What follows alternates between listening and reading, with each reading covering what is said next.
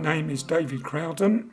I'm Legacies and Donations Coordinator for Bromley, West Wickham and Hayes fundraising branch.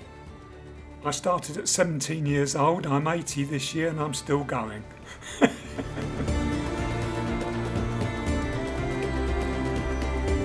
For me, it really all started being on holiday at Selsey Bill in 1959. Believe it or not, I was with my parents and an uncle who lived at Southend-on-Sea. And we were on the beach and I heard two explosions which weren't not fireworks. And I sort of said, "What the hell was that?" or words to that effect. To which my uncle replied, "That's the lifeboat being called out." Because of course, living in Southend, he knew what that meant. And in those days, as you know, it wasn't pages, it was maroons. And we then watched the crew gradually running along the deck, because the Selsey Bill lifeboat station, I don't know whether it still is, but the house was out in the sea, connected with a long walkway. And one by one, you could see the crew running towards the boathouse. And that really did it for me. I was finished after that. I mean, I couldn't tell you now what I had for breakfast, but I can tell you that the name of that boat was Canadian Pacific. That was 1959, and that sort of not died a death, but that would live with me all through that winter.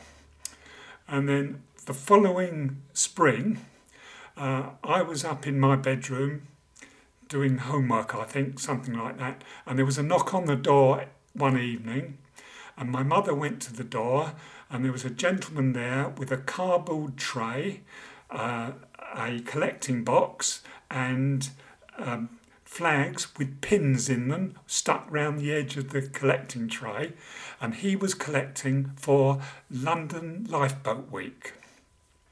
And he was complaining bitterly to my mother that he didn't have enough people to collect for him in Lifeboat Week, to which my mother turned round as I was coming down the stairs and said to him, "Oh, my David will help you," without even asking me.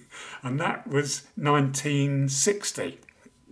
So although technically, and dare I say it, I was actually 17, not 18, I did actually offer to go out and collect in our road. And I did that then for 50 years. And I only stopped doing that when the government introduced a law saying that you couldn't do door-to-door collecting.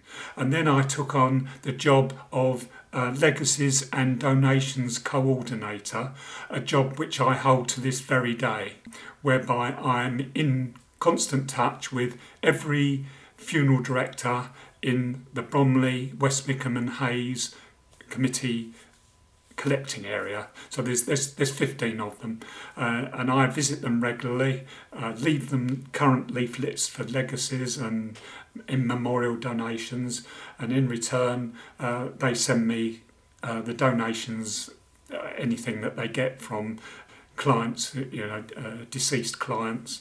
But the reaction then is exactly the same as it is now. It's never changed.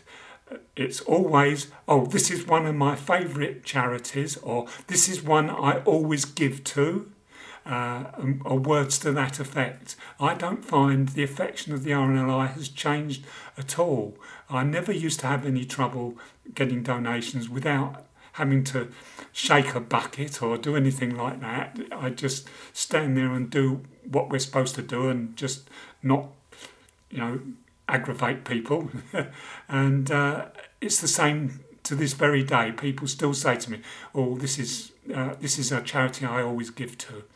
But the other thing that I have always noticed over the years, the number of people who've come up and put £5 or £10 notes in my box saying, if it wasn't for them, I wouldn't be here. I've had more than one person who has reason to be grateful, who, when I question them, have been saved from a rowing boat that got out of control, or a yacht that they had a problem with, and things like that. It's quite noticeable, the number of people that inland who've been helped.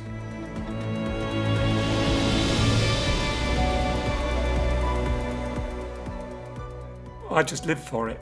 It's what I do.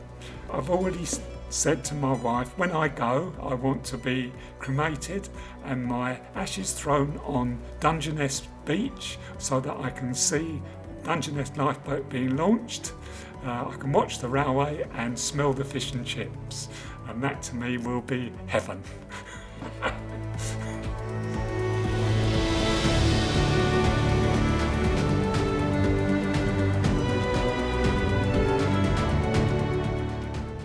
Hello, it's Dee Kafari here, and you've been listening to part of the RNLI's 200 Voices collection. To hear more remarkable stories, head to rnli.org/200 voices, or subscribe to the RNLI, wherever you get your podcast from. Thank you.